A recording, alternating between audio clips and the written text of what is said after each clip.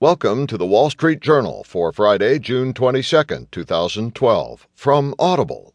Today you'll hear Moody's downgrades global banks, and also EU banks risk in eyes of beholder. In market news, bleak outlook whips stocks.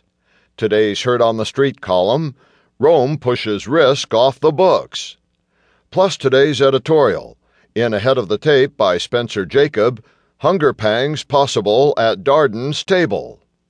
And from Personal Journal, a tiny airport takes on big emergencies.